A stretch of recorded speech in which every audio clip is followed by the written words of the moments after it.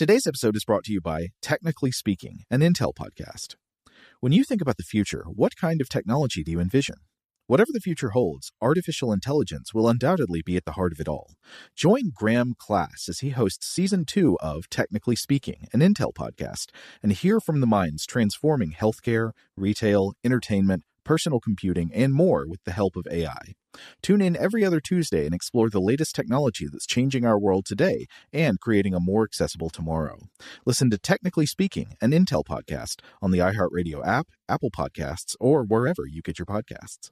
What's up, this your boy Lil Duval, and check out my podcast, Conversations with Unc, on the Black Effect Podcast Network. Each and every Tuesday, Conversations with Unc podcast feature casuals and in-depth talk about ebbs and flows of life and the pursuit of happiness. Unlike my work on stage, I tap into a more serious and sensitive side to give life advice and simply offer words of encouragement, yet remind folks to never forget to laugh. Every Tuesday, listen to Conversations with Unc, hosted by Lil Duval on the Black Effect Podcast Network, iHeartRadio app, or wherever you get your podcasts. Presented by AT&T. Connecting changes everything. Okay, picture this. It's Friday afternoon when a thought hits you. I can spend another weekend doing the same old whatever, or I can hop into my all-new Hyundai Santa Fe and hit the road. With available H-Track all-wheel drive and 3-row seating, my whole family can head deep into the wild. Conquer the weekend in the all-new Hyundai Santa Fe. Visit HyundaiUSA.com or call 562-314-4603 for more details. Hyundai, there's joy in every journey.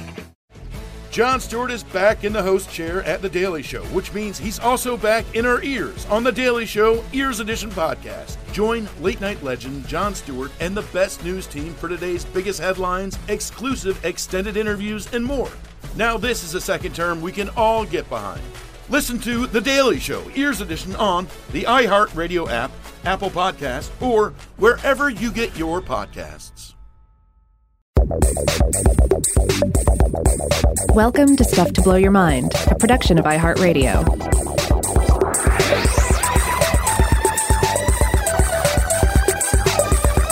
Hey, welcome to Stuff to Blow Your Mind. My name is Robert Lamb.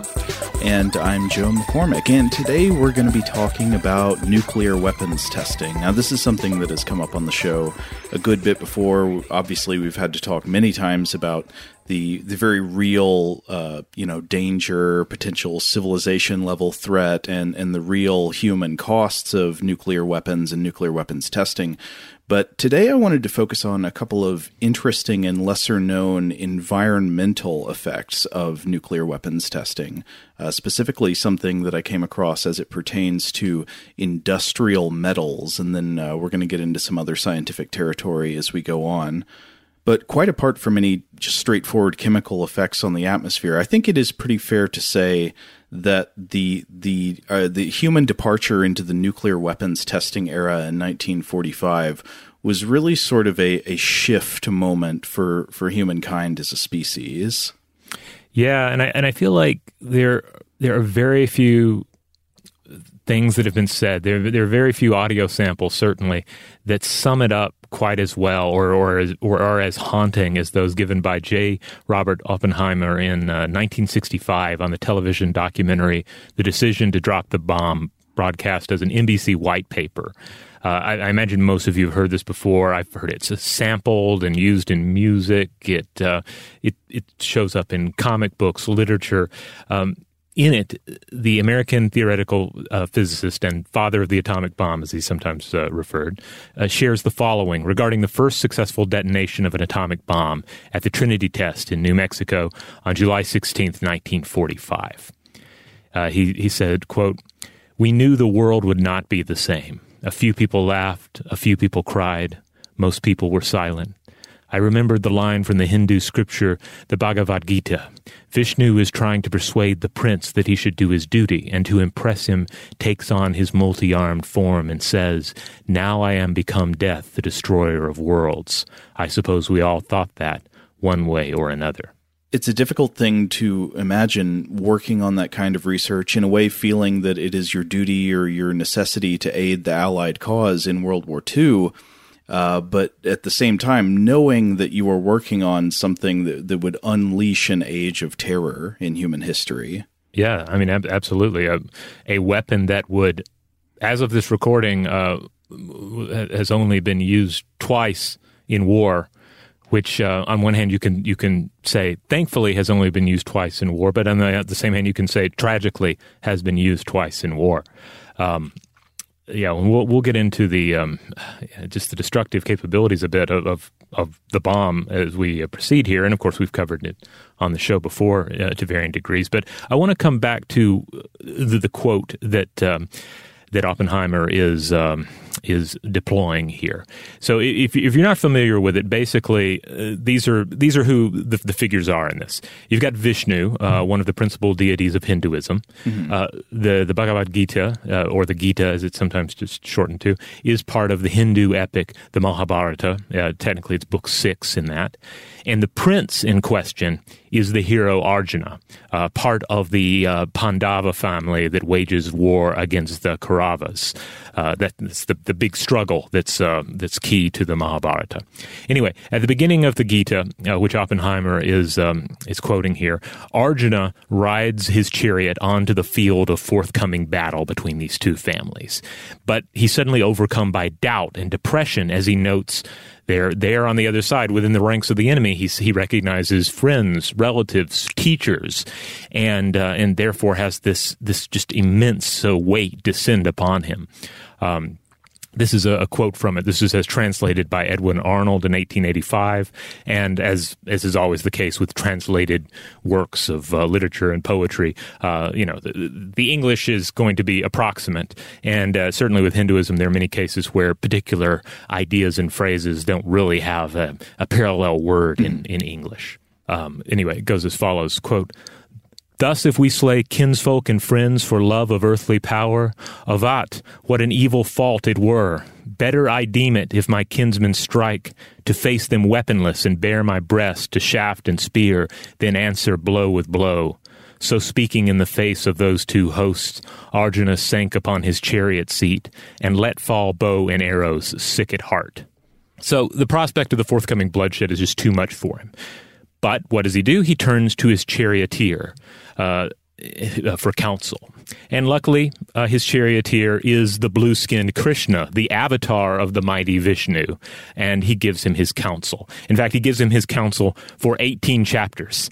That's what the Gita is basically him providing all of this philosophical and spiritual advice on what it is to have to make these sorts of decisions and engage in war and duty and so forth. It's kind of like something like the Book of Job in the form we have it now, which you have a sort of small framing narrative that mainly contains a didactic discourse on theological matters. Right. Now, if you want a really good breakdown of this episode in the Mahabharata, of the Gita, and especially as it relates to Oppenheimer and his life, there's a wonderful paper that you can find out there in full on the internet from James A. Hajia, professor of history, University of Massachusetts, Dartmouth. This was a nice write-up he did for the American Philosophical Society in 2000, and he goes into greater depth, but he also summarizes Krishna's counsel as follows. He says, look, you're a soldier, Arjuna, you have to fight. Fighting is your duty, so you need to do it. He also says, look, Krishna, this God, who I also am, is going to be the one to determine who lives and who dies. It's not your place to mourn or rejoice over human loss in this case. You should try to remain unattached from the outcome. And then also, faith in Krishna is going to be what saves your soul, Arjuna, and this is the most important part of the whole scenario. But as Arjuna begins to metaphorically see the light, or I suppose behold the true nature of the reality he's faced with, he asks if he can see Krishna's godlike form. And this sight ultimately seals Arjuna's commitment to do his duty. And this occurs in chapter 11, verse 32, where the now cosmically embodied Vishnu speaks to Arjuna. And what he exactly says to English speaking ears is going to depend on the translation. But for instance, the Rider translation has him say, "Death am I, and my present task destruction." There's a translation by Arnold that says, "Thou seest me as time who kills, time who brings all to doom, the slayer time, ancient of days, come hither to consume." And there's another one I came across that I thought was pretty good. "I am mighty time, the source of destruction that comes forth to annihilate the worlds." And I've always loved this one by J.A.B. Van Bittinen. Quote, "I am time grown old to destroy the world embarked on the course of world annihilation." I am time grown old. I always find that kind of, there's something kind of perplexing about that phrasing that seems befitting of this all-powerful being that is, that has taken on his true form to you. Yeah, it's something that comes in the fullness of time. Yeah. Yeah, it's interesting the way the personification as time further serves that purpose of the kind of depersonalization of one's role in history. There is a kind of like a fate or world path that is executed through the passing of time, and what you are is someone who plays a role within it, not the shaper of it. Yeah, absolutely. Again, it is even in translation as it's this really perplexing and beautiful passage. Now, we should stress that Oppenheimer was not religiously Hindu, but he was interested in Hindu scripture, and clearly he found an association here between his role in the creation of the bomb and the idea of duty performed regardless of potential outcome. Now, he certainly is bending the text here a bit, because in the Gita, Vishnu/Krishna is saying, look, I'm the prime mover here. I'm the one who destroys. You just do your duty. Oppenheimer seems to be implying the opposite, that there perhaps is no all-powerful force that bears the burden of our deeds, that the burden is instead on the shoulders of those involved in the creation of such a weapon. When he's saying, now I am become death, and that we all felt that way one way or another. I mean, he's confronting the personal responsibility that seems to be there in the creation of such a weapon. But so it does seem that there's this double terror in Oppenheimer's mind, like what if we fail, but also what if we succeed? Yeah. And that's something that Hijiya gets into, this idea that there's this immense fear of failure. What if we don't develop the bomb as we've been tasked with? And what will that mean for us? But then, how much mass human death will be brought into the world, even on the short term, if this is successful, without even getting into the way that it will change the landscape of not only warfare and potential warfare in global security, but just human civilization itself. Yeah, there's so many ways you can track the impact of the invention of nuclear weapons. Clearly, one of them is a sort of like world psychological impact. There's bomb consciousness in the world now that sort of will always be there unless nuclear weapons are entirely eliminated. But even then, there'd probably still be the knowledge that they could be built again. Yeah, this reminds me of one of Grant Morrison's creations for the Doom Patrol comic book, the idea of the Candlemaker, this embodiment of all of our apprehension surrounding nuclear annihilation that takes on this kind of godlike, really almost kind of terrifying Vishnu-like appearance in the human psyche. Is this the guy who's made of wax?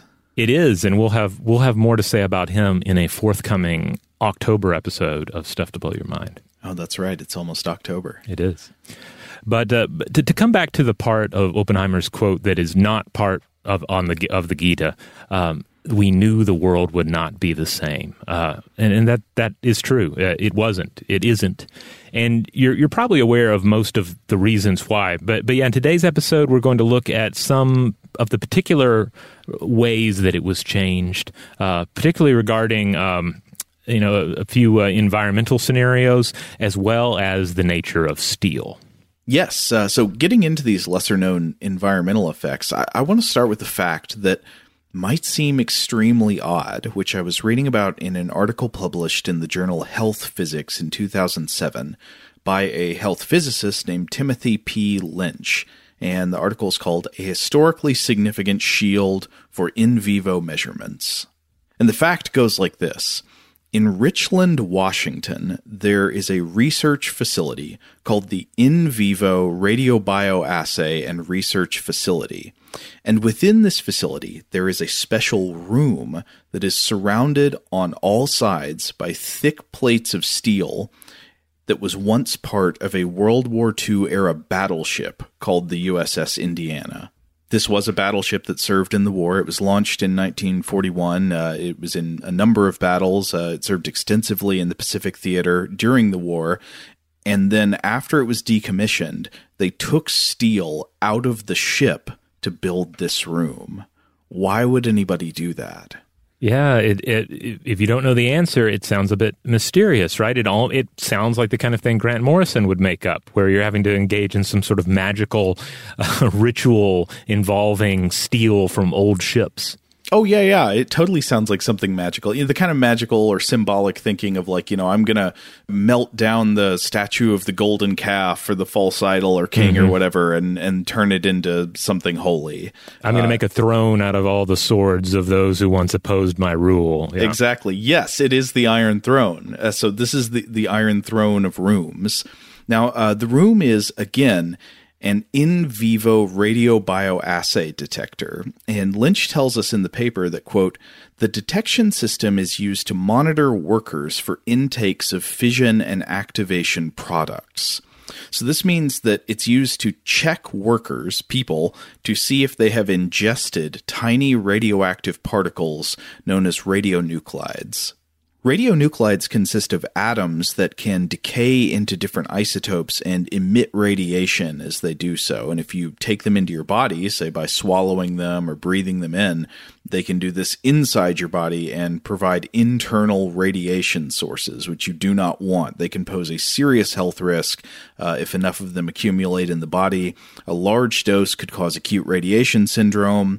Prolonged exposure to even smaller doses over time could be a risk for damaging DNA and causing cancer.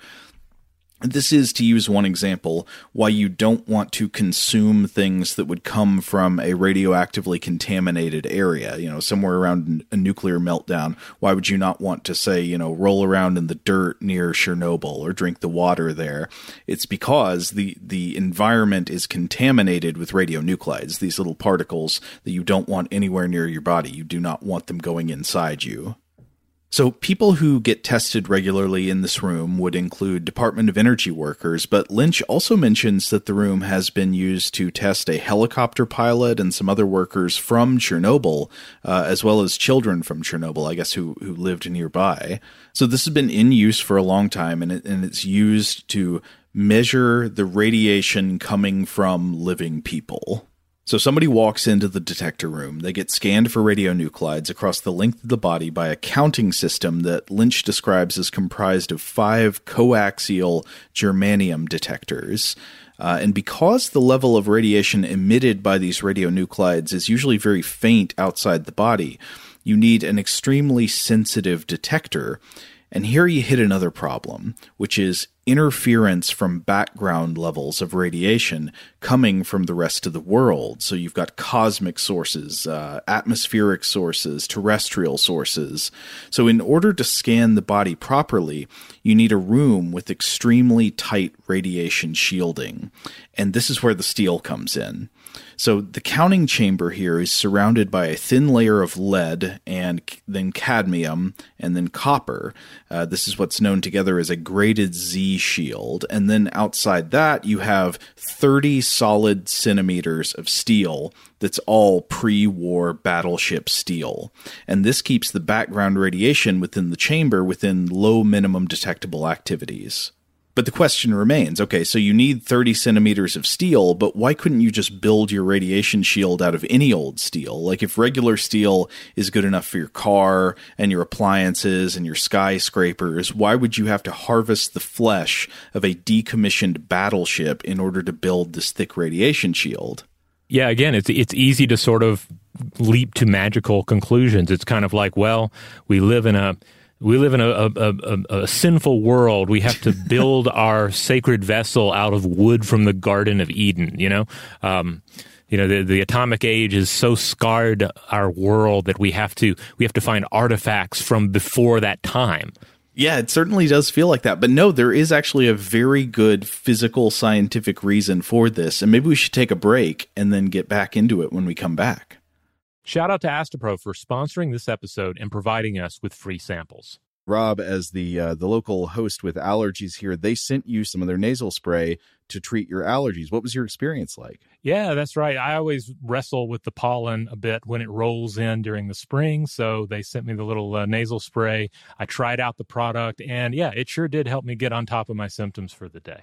And it's so fast-acting, it was already kicking in before I left the house. Astepro is a first-of-its-kind nasal allergy spray. It's the fastest 24-hour over-the-counter allergy spray. It starts working in 30 minutes, while other allergy sprays take hours. Astepro is the first and only 24-hour steroid-free allergy spray. Astepro delivers full prescription-strength indoor and outdoor allergy relief from nasal congestion, runny and itchy nose, and sneezing. Get fast-acting nasal allergy symptom relief with Astepro. Go to asteproallergy.com for a discount so you can get Astepro and go today. ASTEPRO allergy.com. Astepro and go. Use as directed for relief of nasal congestion, runny nose, sneezing, and itchy nose due to allergies. Today's episode is brought to you by eBay. eBay Motors is here for the ride. Remember when you first saw the potential? And then, through some elbow grease, fresh installs, and a whole lot of love, you transformed 100,000 miles and a body full of rust into a drive that's all your own. Look to your left. Look to your right. It's official. No one's got a ride like this. There's nothing else that sounds like, feels like, or looks like the set of wheels in your garage. With over 122 million parts, you can make sure your number one ride or die stays running smoothly so there's no limit to how far you can take it. Brake kits, turbochargers, engines, exhaust kits, roof racks, LED headlights, bumpers, whatever your baby needs, eBay Motors has it. And with eBay Guaranteed Fit, it's guaranteed to fit your ride the first time, every time, or your money back. Plus, at these prices, well, you're burning rubber, not cash. Keep your ride or die alive at ebaymotors.com. Eligible items only. Exclusions apply. Get emotional with me, Radhi Devlukia, in my new podcast, A Really Good Cry. We're going to talk about and go through all the things that are sometimes difficult to process alone. We're going to go over how to regulate your emotions, diving deep into holistic personal development, and just building your mindset to have a happier, healthier life. We're going to be talking with some of my best friends. I didn't know we were going to go there on this. People that I admire. When we say listen to your body, really tune into what's going on. Authors of books that have changed my life. Now you're talking about sympathy, which is different than empathy, right? And basically have conversations that can help us get through this crazy thing we call life. I already believe in myself. I already see myself. And so when people give me an opportunity, I'm just like, oh, great, you see me too. We'll laugh together, we'll cry together, and find a way through all of our emotions. Never forget, it's okay to cry, as long as you make it a really good one. Listen to A Really Good Cry with Radhi Devlukia on the iHeartRadio app, Apple Podcasts, or wherever you get your podcasts. Bring a little optimism into your life with The Bright Side, a new kind of daily podcast from Hello Sunshine, hosted by me, Danielle Robay. And me, Simone Boyce. Every weekday, we're bringing you conversations about culture, the latest trends, inspiration, and so much more. Thank you for taking the light, and you're going to shine it all over the world, and it makes me really happy. I never imagined that I would get the chance to carry this honor and help be a part of this legacy. Listen to The Bright Side on America's #1 podcast network, iHeart. Open your free iHeart app and search The Bright Side. All right, we're back. So we've been talking about the idea of radiation shielding around a very sensitive radiation detector room, and the shielding was made out of steel that was harvested from a decommissioned World War II battleship called the USS Indiana. So the question is, why would you need to get steel from a source like that? Why couldn't you just use regular steel? Well, so let's look at how you make steel. Steel is, of course, a mixture of iron and carbon and sometimes other additives to create alloys with special properties. And crucially for our purposes, the process for making steel involves the incorporation of atmospheric gases. I was reading about this in an article for Chemistry World by Kit Chapman. I think it was also a podcast episode of theirs, talking about how there are two major industrial processes for making steel in the modern world. One is known as the Bessemer process, and this involves melting the iron in a furnace and then removing impurities by blowing air through the molten metal. The other is known as the BOS process, and this is similar, but it uses pure oxygen instead of air. But that oxygen is still extracted from the atmosphere. And so the problem is that either way, the gas you're blowing through the molten iron to make your steel comes from the atmosphere, from the air. And ever since nuclear weapon tests began in 1945, that has not exactly been regular air. It is bomb air.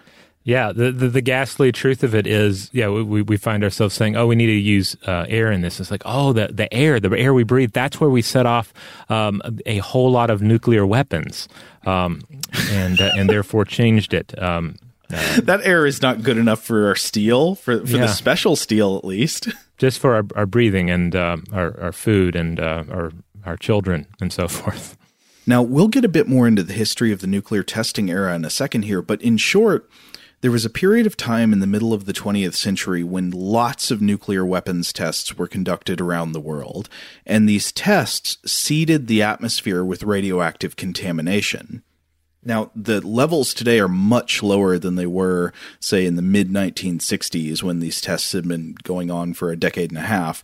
But even today, the air still contains some radioactive isotopes, such as cobalt-60 and others, that is left over from the hundreds of nuclear detonations that characterized the post-war period. Now, this had many effects, of course, the most important of which are probably like the health effects on humans and the effects on wildlife. But another one of the effects is that for a long time, you couldn't make steel via normal processes without it being potentially contaminated with radioactive particles. Not so many radioactive particles that it would be unsafe for regular use, but enough that it would be unsuitable if you were trying to make a sensitive instrument. So if you needed to make a Geiger counter or shielding for a sensitive radiobioassay chamber. So what would you do? Well, it probably wasn't impossible to make steel without environmental contaminants from nuclear tests, but it would have been expensive and difficult.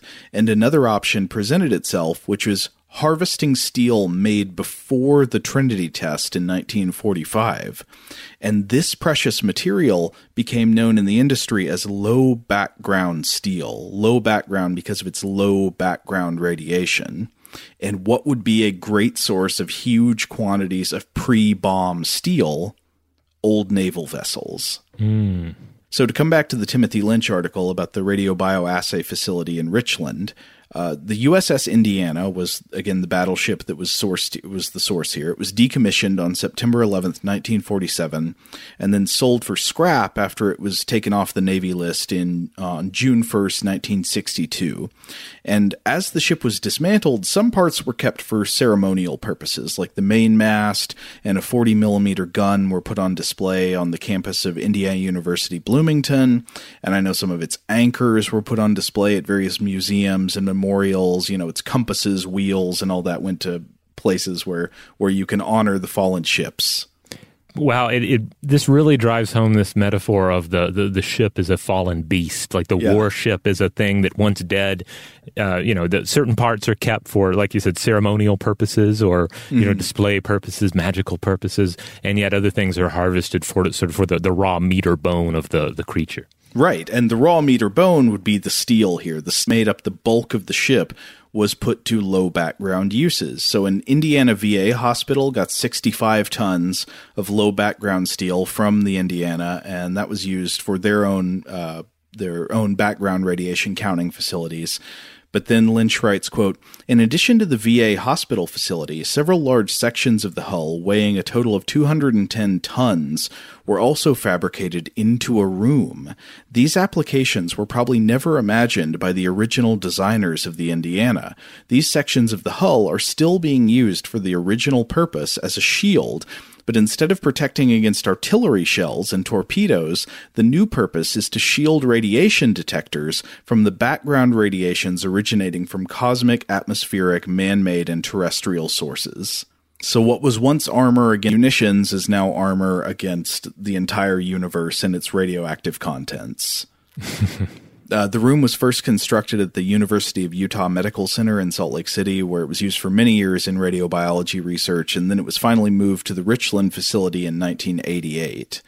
And the Indiana was not the only battleship that became a source of low background steel. So after the armistice in 1918, at the conclusion of World War I, the German High Seas Fleet was ordered to report to an Allied base known as the Scapa Flow, where the naval vessels were supposed to be handed over to the British Royal Navy. But the German officers did not like that. They had a different idea, and they decided, sort of as a kind of last middle finger to the British, they scuttled their ships in the harbor. They sank their own ships on purpose so that the British couldn't have them. So now there are all those shipwrecks there. In fact, the Scapa Flow is well known for its World War I era shipwrecks and has been exploited extensively as a source of low background steel. And though it's not known for sure, I've read rumors, unconfirmed rumors, that some early spacecraft may have used low background steel from the Scapa Flow or other wrecks in radiation detectors. Interesting.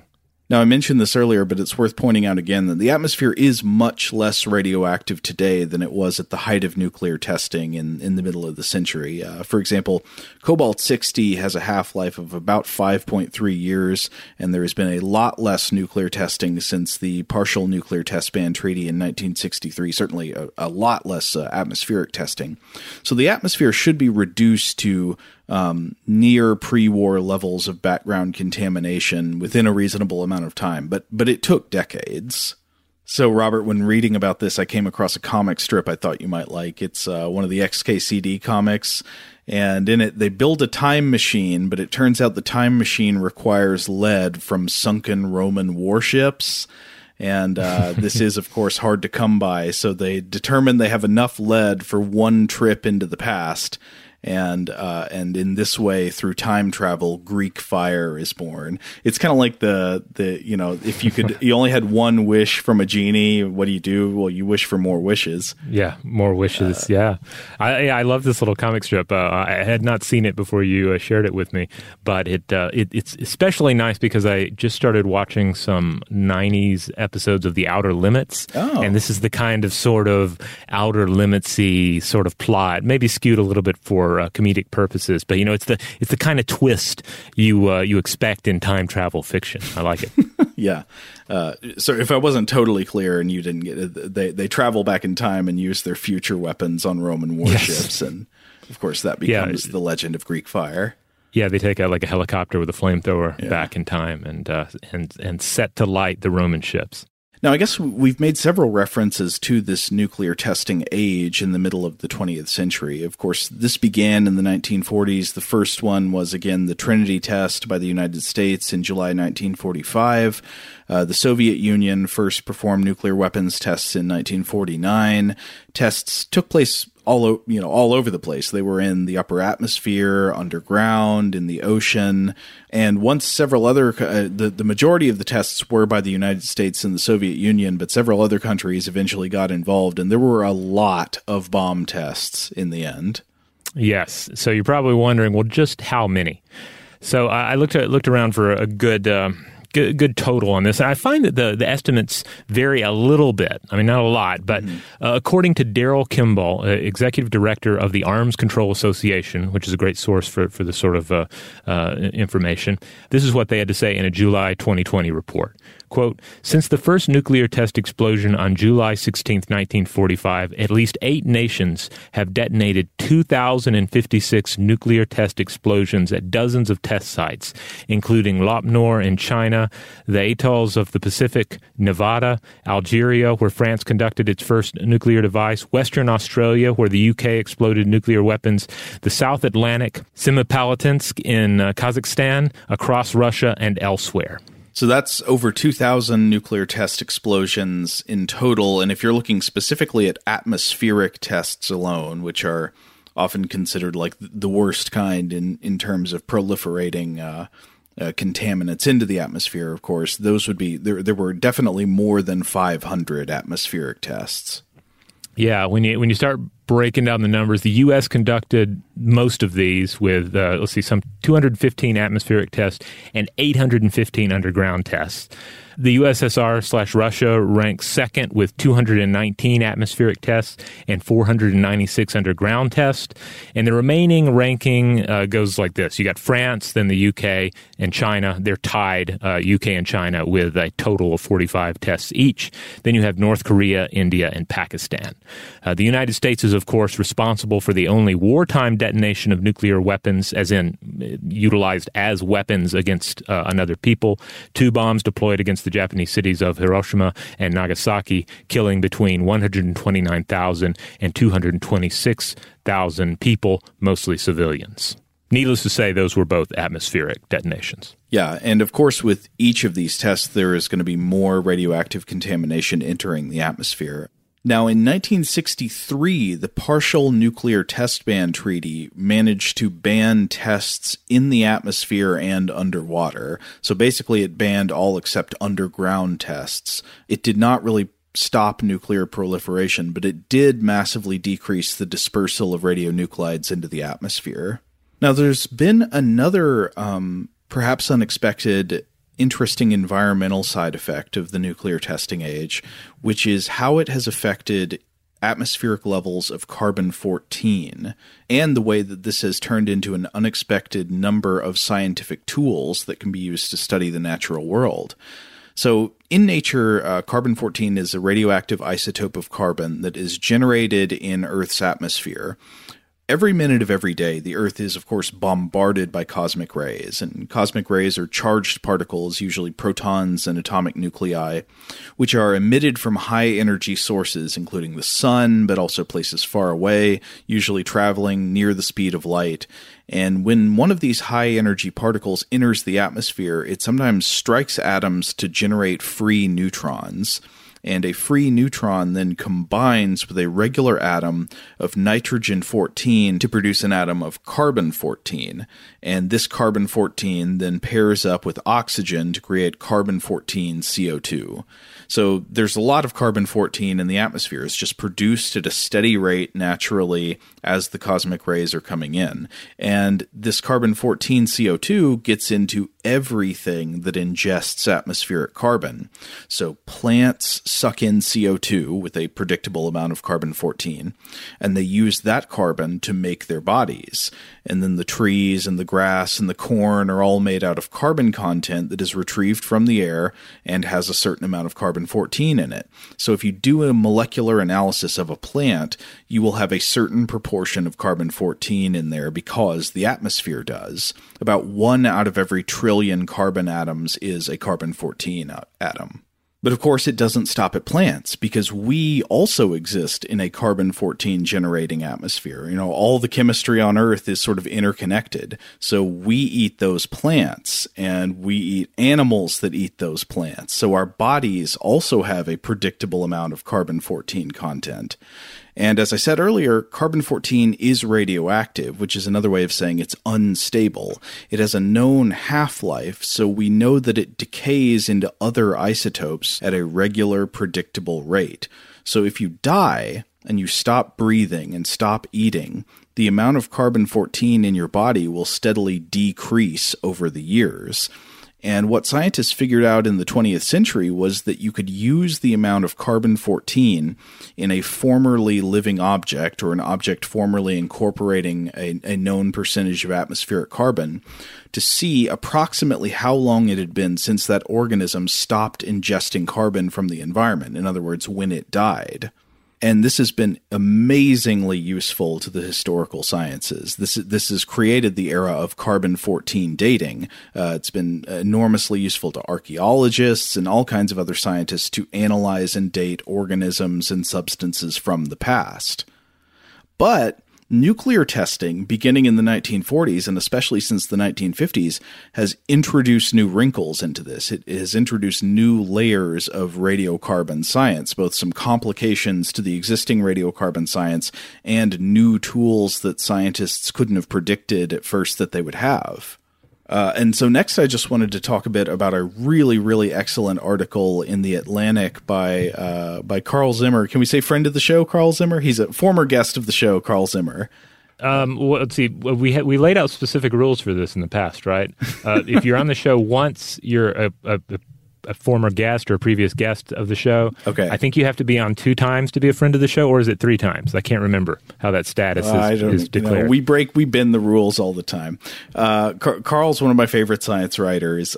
He wrote an excellent book called She Has Her Mother's Laugh that we talked about on the show, and this article is just fantastic. But it's called Nuclear Tests Marked Life on Earth with a Radioactive Spike. And this article, of course, is worth reading on its own, but I wanted to talk about a few things that Carl gets into here about some of the environmental effects of nuclear testing, specifically relating to carbon-14.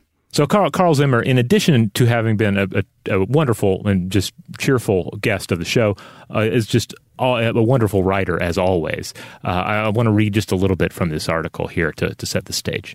Quote, carbon-14 produced by hydrogen bombs spread over the entire world. It worked itself into the atmosphere, the oceans, and practically every living thing.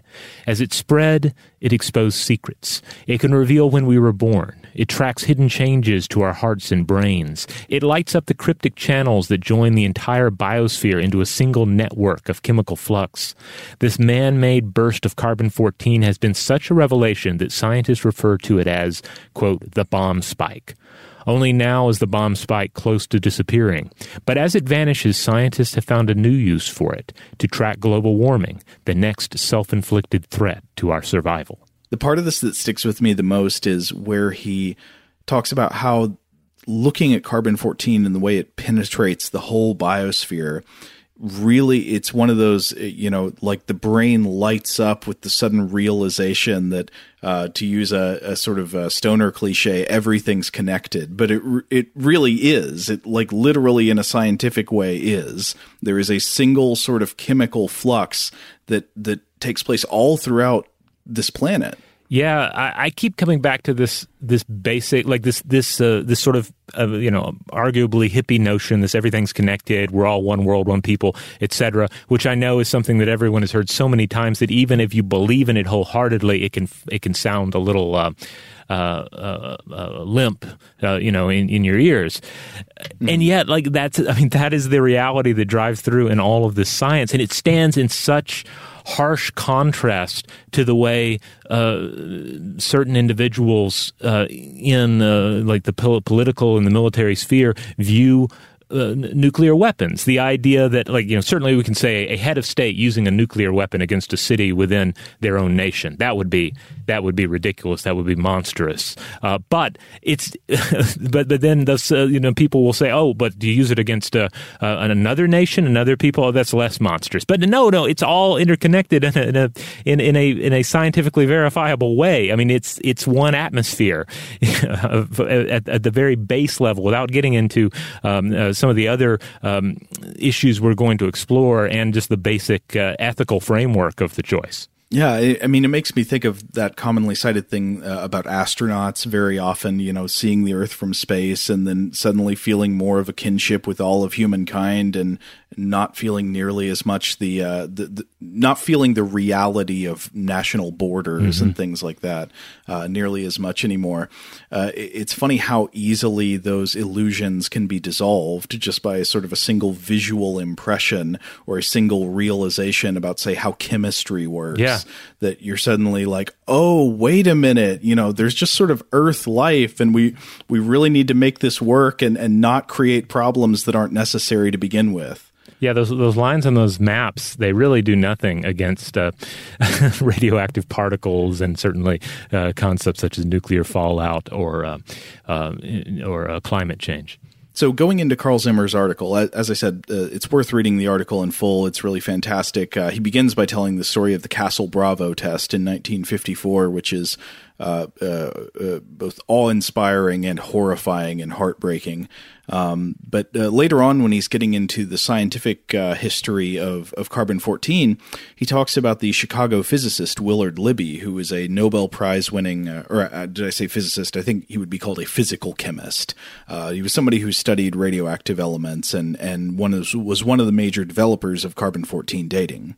And one of the really interesting things that Libby does is that Libby ends up comparing measurements of methane from, say, living current sources, say methane coming off of a sewage plant. So this is going to be sewage from things that are currently alive, versus methane coming off of fossil fuels, like oil that has been there for millions of years. And what he showed was that, say, the methane coming off of the excreta produced by living humans is something close to about the atmospheric level. Meanwhile, the methane coming off of fossil fuels, coming off of, say, oil that's been there for millions of years, has essentially no carbon-14 in it, right? Because it's been there for so long that all of the radioactive isotopes of carbon have decayed, so it's just got regular carbon in it. There were some other really interesting experiments too, but one of the things I wanted to focus on was Carl's profiling of the New Zealand physicist Athol Rafter. So Rafter was picking up on Libby's research, and he was interested in radiocarbon dating in its early days. He used it to test the bones of extinct birds and ancient volcanic eruptions, but he also tried to help refine the technique itself by performing measurements of the radiocarbon in the atmosphere. And he would do this by setting out a tray of lye on a hilltop, and the lye would capture CO2 from the air, and then he would measure the atmospheric levels of carbon-14, or the ratio, of course. Whenever we're talking about levels of carbon-14, we're talking about the ratio of carbon-14 to regular carbon.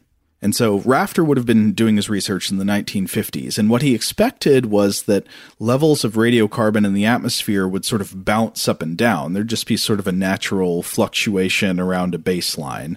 But instead, he found an extremely steady trend. The level of carbon-14 was just continually going up.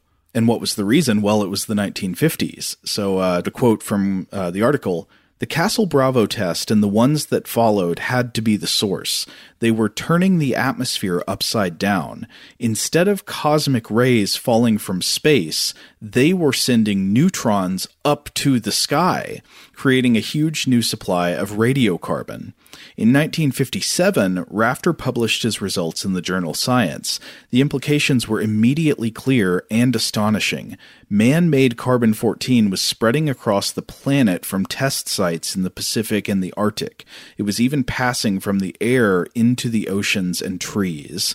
And when they checked, they found increasing levels of radiocarbon in everything, in tree rings in Texas, in snails in Holland, in the lungs of recently deceased people from New York, even in the blood of living people. There's just extra carbon-14 in everything. And as bomb radiocarbon, so the bomb radiocarbon would be up in the upper atmosphere, and as it settles back down to Earth, it becomes a sort of tracer molecule that can be used as a scientific tool. So Carl quotes from somebody named Steve Beaupre, who's an oceanographer at Stony Brook University, and he's quoted in the article saying that carbon-14 is inextricably linked to our understanding of how water moves. And so I thought this was so interesting. So in the 1970s, oceanographers found that there was bomb radiocarbon that was distributed throughout the top 1,000 meters of the ocean's water column. So if you go down 1,000 meters, you're going to find, atmospheric radiocarbon, the elevated levels that you'd get from a bomb. But then if you go down below that, suddenly not so much anymore. And this became a really important piece of evidence in estimating or in establishing that the ocean, like the atmosphere, had layers, and that water was primarily circulated within rather than between these layers. Carl writes, quote, "The warm, relatively fresh water on the surface of the ocean glides over the cold, salty depths. These surface currents become saltier as they evaporate, and eventually, at a few crucial spots on the planet, these streams get so dense that they fall to the bottom of the ocean. The bomb radiocarbon from Castle Bravo didn't start plunging down into the depths of the North Atlantic until the 1980s, when John Clark, this character from the Castle Bravo test, was 2 decades into retirement. It's still down there, where it will be carried along the seafloor by bottom-hugging ocean currents for hundreds of years before it rises to the light of day." And he points out also that lots of ocean life bears the seal of the bomb spike. Again, this is from atmospheric tests. So this is not even underwater tests. This is atmospheric tests coming down into the ocean. Bomb radiocarbon falls into the ocean. It infiltrates everything from algae to the rings of calcium carbonate within coral growth. And then it forms this kind of slime. So, quote, The living things in the upper reaches of the ocean release organic carbon that falls gently to the seafloor, a jumble of protoplasmic goo, dolphin droppings, starfish eggs, and all manner of detritus that scientists call marine snow. In recent decades, that marine snow has become more radioactive. In the article, he also profiles a researcher named Mary Gaylord, who works at the National Ocean Sciences Accelerator Mass Spectrometry Facility, which is known as NOSAMS for short. And that's at the Woods Hole, which is where Hooper comes from in Jaws. Oh, huh. And she measures radiocarbon in everything from bat guano to fish eyes. There's a lot about fish eyes in this article, which is more interesting than you'd think, because surprisingly, the study of radiocarbon in fish eye lenses can tell us a lot. Like the cores of fish eye lenses have the same levels of carbon-14 as the fish did when they were still egg. So it's a really good age indicator. And this knowledge was used by Danish researchers in 2016 to create an aging metric for these cold bottom-dwelling animals, the Greenland sharks, which you might have read about them because they grow so old. This helped confirm the discovery that these animals could live to be almost 400 years old. So a lot of these are pre-bomb sharks. And actually, this also applies to humans. People born in the early 1960s have more radiocarbon in the lenses in their eyes than people born before the nuclear testing age. And people born in the years since then have less and less as time passes since the partial test ban treaty. Bomb radiocarbon can also be used to date human teeth. But there's a very sobering fact that's discussed at the end of Zimmer's article, which is that the proportion of carbon-14 currently in the atmosphere is actually a bit lower than would be predicted by the known nuclear tests and the known rate of decay and absorption by the Earth and seas. So what makes the difference? Like, why is there less carbon-14 than we think there should be? And it turns out there's an answer to that. The answer is fossil fuels. Remember how I mentioned earlier that the methane coming off of oil had basically no carbon-14 in it because the oil is so old, all of the carbon-14 has already decayed. It's gone. So as we release carbon from these ancient carbon sources into the atmosphere, we're putting a much higher percentage than normal of regular carbon up there, which actually dilutes what carbon-14 there is. Carl Zimmer points out that in 1954, which was the year of the Castle Bravo test, humans emitted 6 billion tons of carbon dioxide that year. Quote, in 2018, humans emitted about 37 billion tons, which is more than 6 times more. As Willard Libby first discovered, this fossil fuel has no radiocarbon left.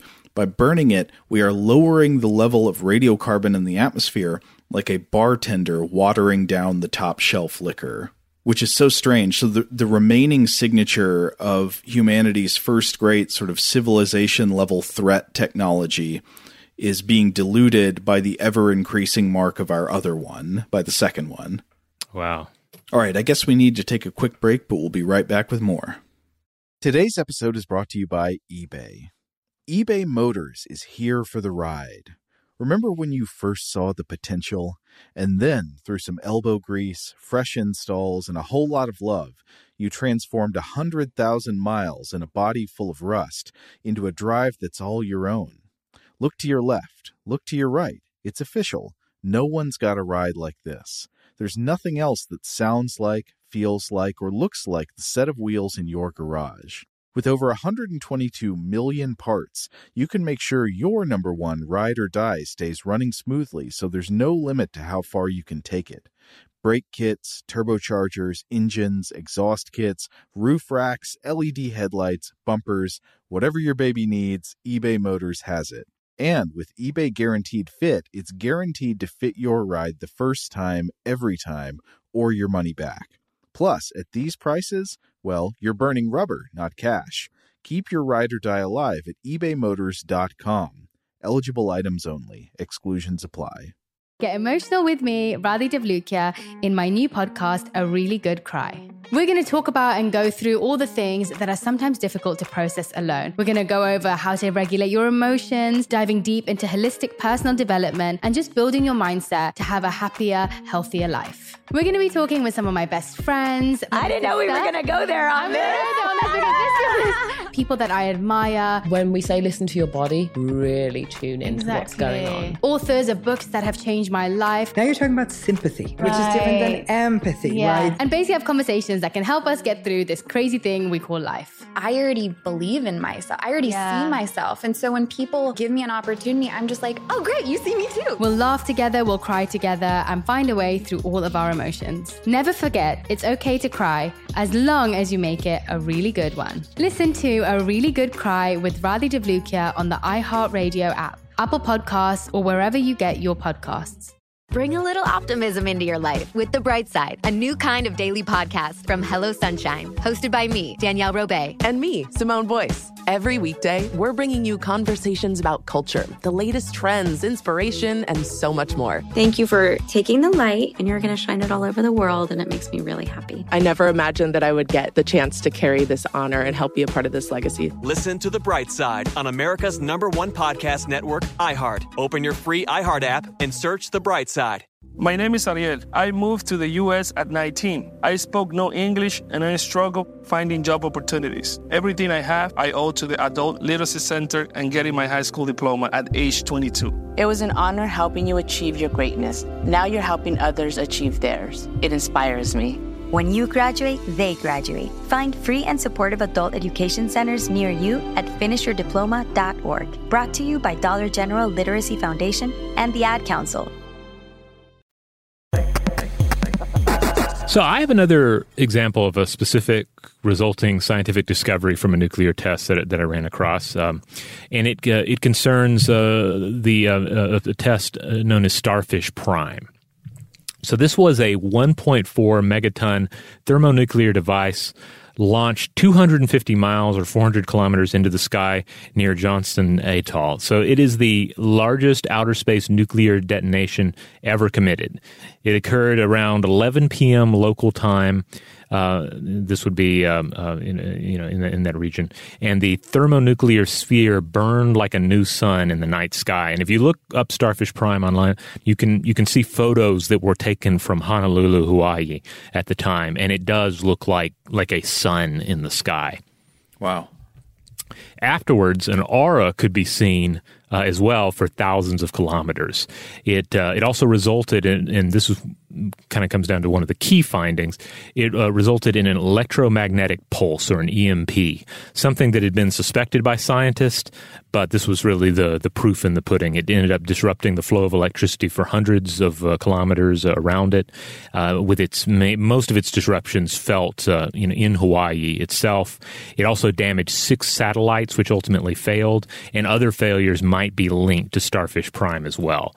So this was ended up being an effect that was far stronger than anticipated. Now that's all interesting, but obviously a test like this is going to expand on our understanding of the weapon technology being tested. But the side effect here is that the CD-109 tracers released by the detonation allowed scientists to work out some of the seasonal mixing rate of polar and tropical air masses. So again, it comes down to the fluid dynamics of in our earlier example, the ocean, and here with atmospheric movement.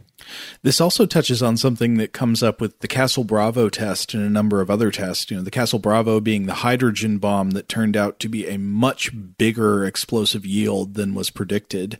And this is not just a scientific curiosity. I mean, this is something that had tragic consequences for real people, like the people of the Rongelap Atoll, who were pretty nearby where the Castle Bravo test was conducted, were affected horribly by fallout from the test, just because it was so much bigger than the scientists thought it was going to be. Yeah, you see this trend with a number of the earlier tests, where they don't get quite what they were expecting, or it's larger, or it doesn't go off exactly the way it was planned, and indeed, in many cases, it means people were sickened. People's health suffered because of these tests. Environments were tainted by the radiation, are still tainted. In some cases, people have been dislocated and have not yet been able to return. I believe we're calling this episode the atomic scar. But a scar we tend to think of as something that is visible but is fully healed. And the thing about a lot of these tests is that it's not so much a scar, but it is like a thick scab. And if we are to pick at it again, we may bleed. In fact, we may bleed for the duration of our lives, sort of situation. So. These it kind of comes back to what we said earlier about about the world in which we conduct these tests. We might think, oh, we're not setting this off in the house, we're setting it off in the backyard. But ultimately, the wilds of Nevada or some islands, off the coast of Australia, these are part of the world we live in, and it's part of the atmosphere that we all breathe, part of the ocean that we all depend on. And even underground tests are not without some environmental consequences. I mean, not nearly as much as, say, an atmospheric or underwater test, but underground tests, too, can produce leakages. Yeah. Now, on the subject of underwater tests, I was reading a little bit more about these. And these were banned by the Partial Nuclear Test Ban Treaty in 1963, but the U.S., the U.K., and the USSR managed to conduct a total of 9 before that ban came into place. And these included shallow detonations to see how the weapon would impact ships, as well as deep detonations to see how they might be used against submarines or how they would impact submarines. The deepest was the 1955 Wigwam test at a depth of 2,000 feet, 610 meters. Now, an author by the name of Sarah Laskow wrote a really good article about the U.S. tests for Atlas Obscura, pointing out that the water is what really made the tests more problematic. Because instead of spreading radioactive particles through a wider atmospheric region, it instead released an immediate radioactive water cloud. Ugh. So the ships used in these tests were highly radiated and impossible to clean, so they were just towed out to the deep and scuttled.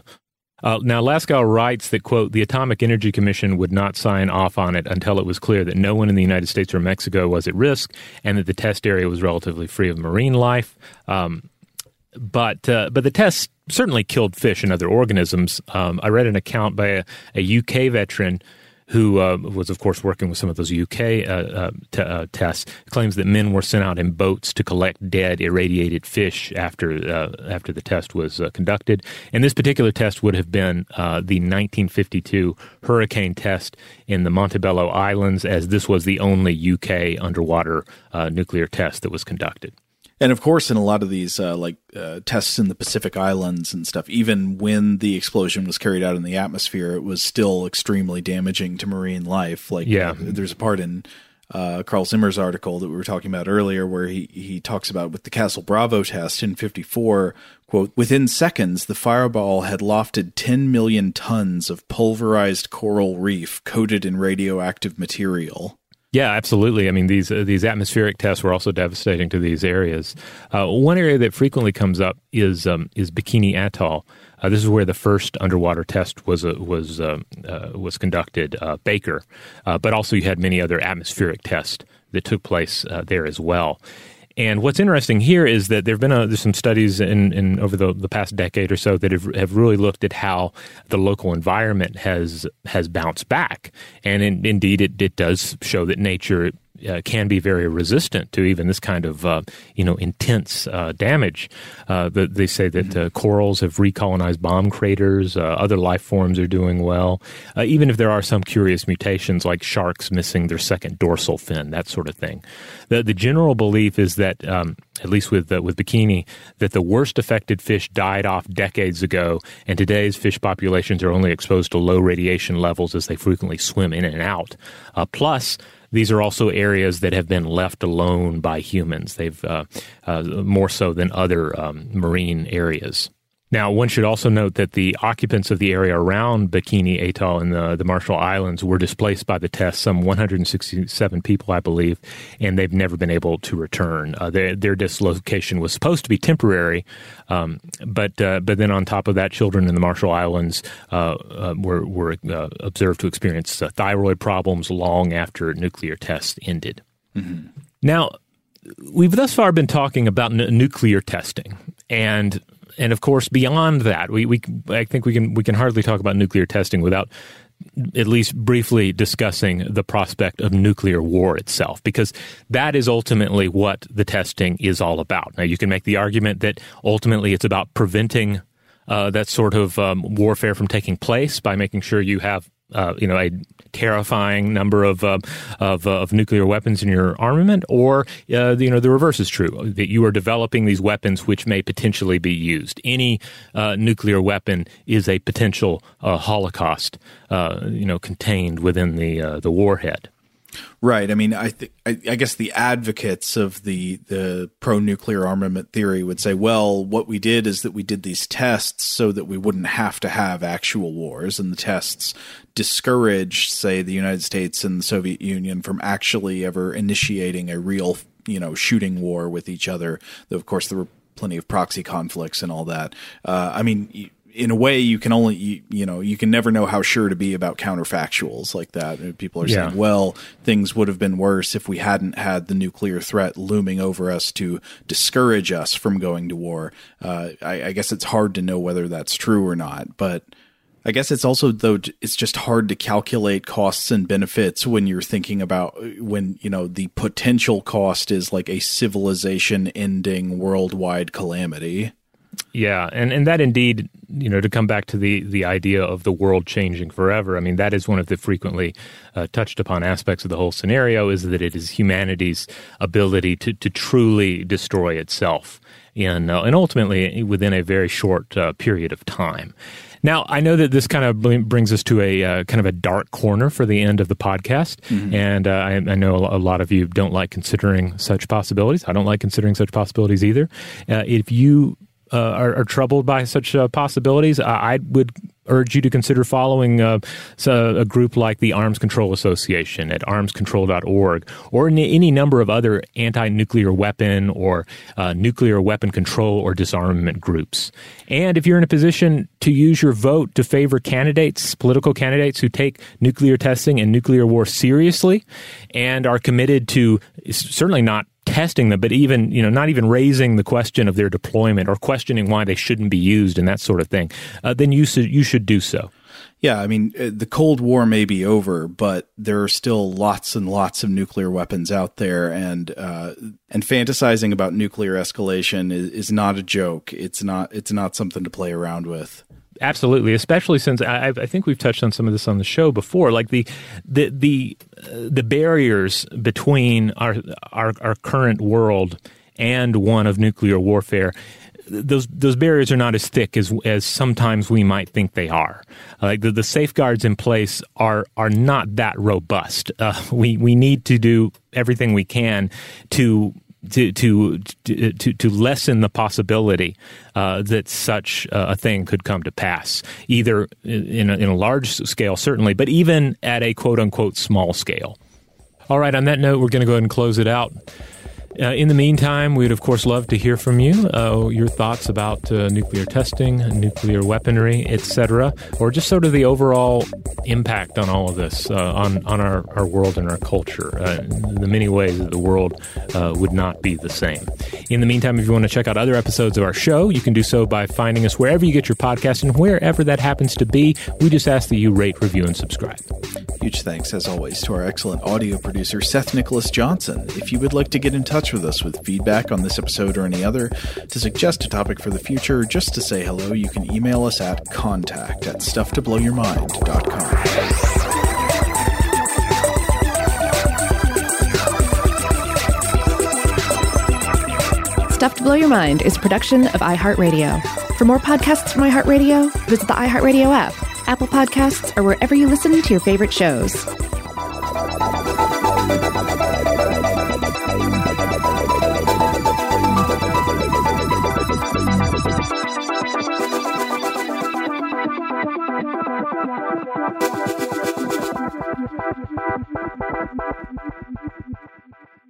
Today's episode is brought to you by Visible. The future of wireless is here, and it's transparent. Switch to Visible, the wireless company that makes wireless visible. Get a one-line plan with unlimited 5G data powered by Verizon, just $25 a month, every month, taxes and fees included. No hidden fees, no surprises, no, really. What are you waiting for? Get with the times and switch to Visible at Visible.com. Monthly rate on the Visible plan for data management practices and additional terms, visit Visible.com. Jon Stewart is back in the host chair at The Daily Show, which means he's also back in our ears on The Daily Show Ears Edition podcast. Join late-night legend Jon Stewart and the best news team for today's biggest headlines, exclusive extended interviews, and more. Now this is a second term we can all get behind. Listen to The Daily Show Ears Edition on the iHeartRadio app, Apple Podcasts, or wherever you get your podcasts. Discover a new educational and interactive podcast, Stories for Kids by Lingo Kids. Our episodes are packed with fun activities. Right, Elliot? Oh, yes! We went shape hunting around the block, and we found spheres and cubes on the street. That was great fun. Join Stories for Kids, the Lingo Kids podcast, inspiring you to learn while having fun. Listen to Stories for Kids on the iHeartRadio app, Apple Podcasts, or wherever you get your podcasts. The Therapy for Black Girls podcast is your space to explore mental health, personal development, and all of the small decisions we can make to become the best possible versions of ourselves. I'm your host, Dr. Joy Harden Bradford, a licensed psychologist in Atlanta, Georgia, and I can't wait for you to join the conversation every Wednesday. Listen to the Therapy for Black Girls podcast on the iHeartRadio app, Apple Podcasts, or wherever you get your podcasts. Take good care, and we'll see you there.